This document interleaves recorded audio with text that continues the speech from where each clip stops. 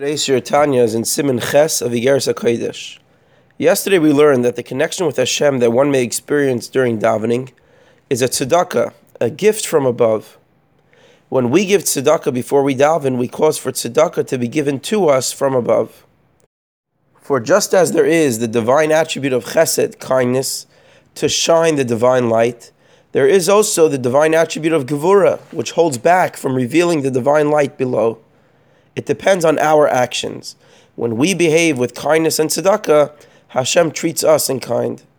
As the Gemara says, the measurement that a person uses is the measurement used for them as well.